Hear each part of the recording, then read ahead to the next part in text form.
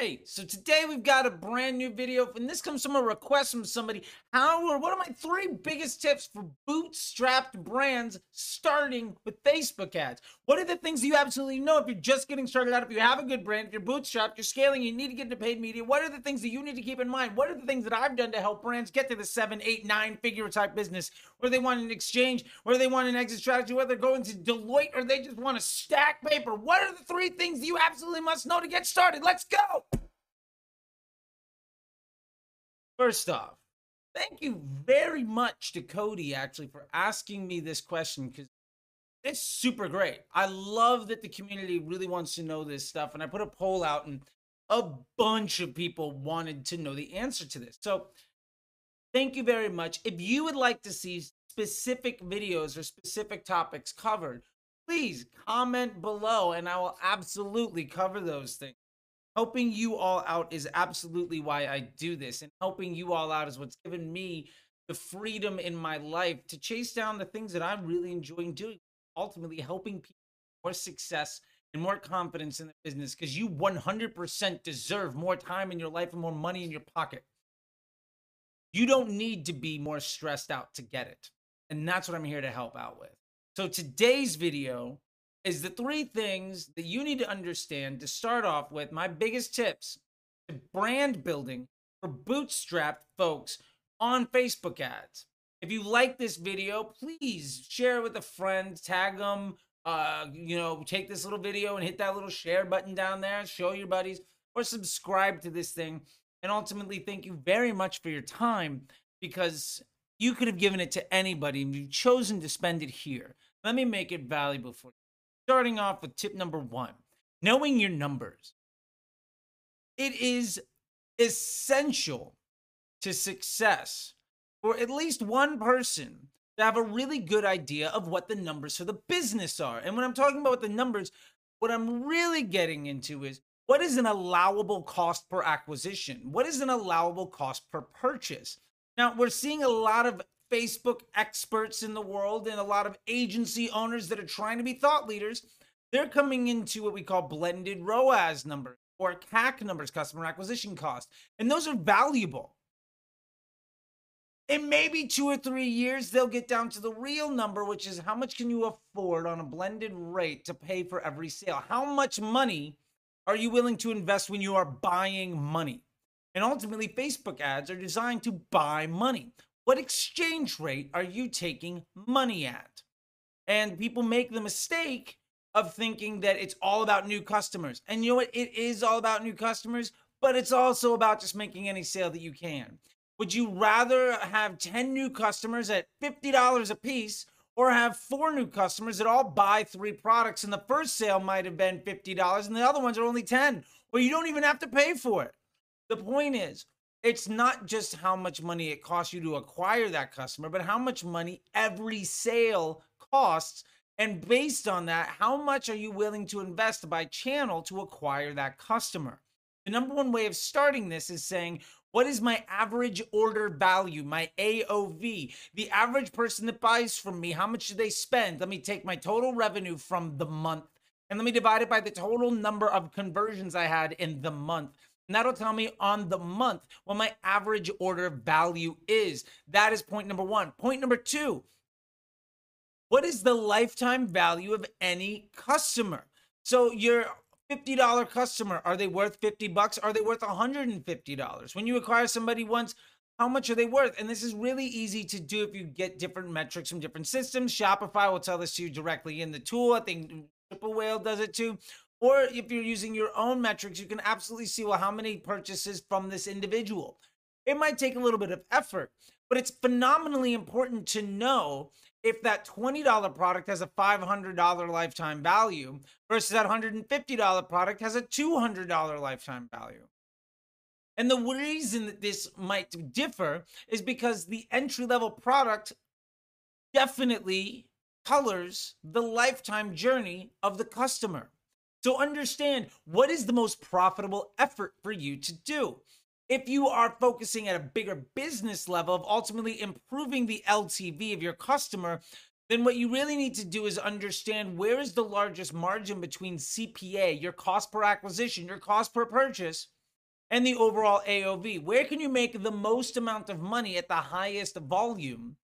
Whatever offer, service, or product that is absolutely what you should be spending all of your Facebook money on, because you need to understand where your numbers are optimal. And especially if you're bootstrapped, you don't have the luxury of losing in 15 places when there's one cash bank, just this stockpile of revenue that you're not taking advantage of.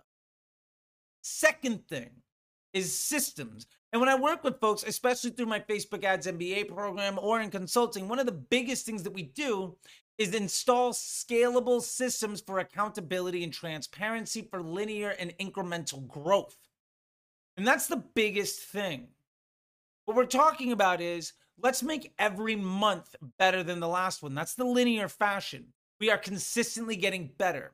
Now, that growth might not happen in a linear way. We might make $1 one month and $5 the next month and $100 a month after that. That's obviously a hockey stick. But if every month is green versus red, that is a linear path.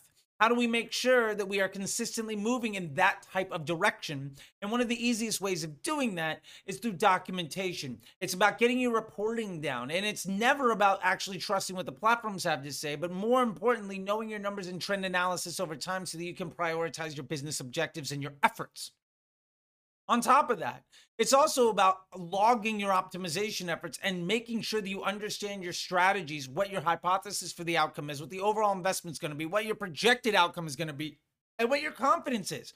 If you start logging these things, you're going to get better and better at getting right when you make these tests. Your hit rate on successful tests is going to go up. And honestly, if a test fails, it's a loser, that's still a successful test because you learned something, but only if you log it and make sure that that actually informs later decisions. And if you don't have a testing log, you're not going to be able to do it.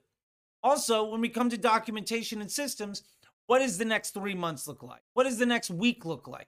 What tests are you running? What is your strategy? What is the overall business? Are you just saying, well, in 2 weeks we're running a sale, so we're going to jump on it? That is an extraordinarily difficult way to run a business. Now, I've absolutely helped 8-figure businesses that run on basically knowing what the next 3 weeks is going to look like. And they're doing phenomenally successful. But let me tell you, that's the 1 in 1,000 business. That's almost assuredly not you. And when it is that 1 in 1,000 business, it tends to be because there's like 5 or 6 people running a giant business, because the rest of the business model is so well done that they don't need a good infrastructure because they've won someplace else. Now, when those places install that business structure, well, they go from a $8-10 million brand to a $20-30 million brand, and they do it in really short amount of time. And if you want to be successful, you have to install these systems, optimization efforts. You have to log the work that you're doing. You have to be able to predict the outcome of what's happening and be able to identify what opportunities are actually worth your time versus just a waste of your effort. You also have to understand what the future looks like, and that can be a changing roadmap, but everybody that's my student has a testing roadmap that ultimately they get through. When you go through the MBA program, you leave with all of this documentation in place, and a lot of my consulting clients also will get this in place. They know what the next 2 weeks looks like, what the next 45 days looks like, what the next 90 days looks like, and if you don't, then there is no way that you're going to be able to tell me the value of the test that you're currently running and the implementation in a quarter from now. You have no idea. And if you have no idea, then it's going to be very difficult for you to tell me that you're not going to make the same mistake over and over again. The last thing that you must know is what your runway looks like. What I mean by this is you're not going to be profitable on day one with Facebook. That's a given. How long can you lose and at what scale? How long can each test be run for? Everything that you're doing in your business to improve it is ultimately a test against the control element, or it should be. What is the investment required to execute this test? What is the overall outcome that makes that test a winner or a loser? If your answer is, well, we launched this ad and it did better, great. What does that mean 3 months from now? If your answer is, well, we launched this ad set and this against this new targeting audience, and for like 3 days it did phenomenal, and then it died, like, great. What does that mean? I hope it means you're not going to try to do that test again. But almost everybody just tries to repeat that same short win over and over again. And you're never going to build a massive business on a short con that is unsustainable. So my point is, understand the runway of your efforts. What does success look like? What is the level of investment and return, and what is your timeline? If you do not know those things, understand that when your business fails, it's not going to be Facebook's fault. And if you need help with that stuff, let me know. Those are things I cannot do inside of these YouTube videos, but I absolutely do for every single day. If you've liked this, YouTube says you might like these things right here. And other than that, don't be shy to subscribe. Till next time, hi, I'm Charlie. I'll see you on the internet.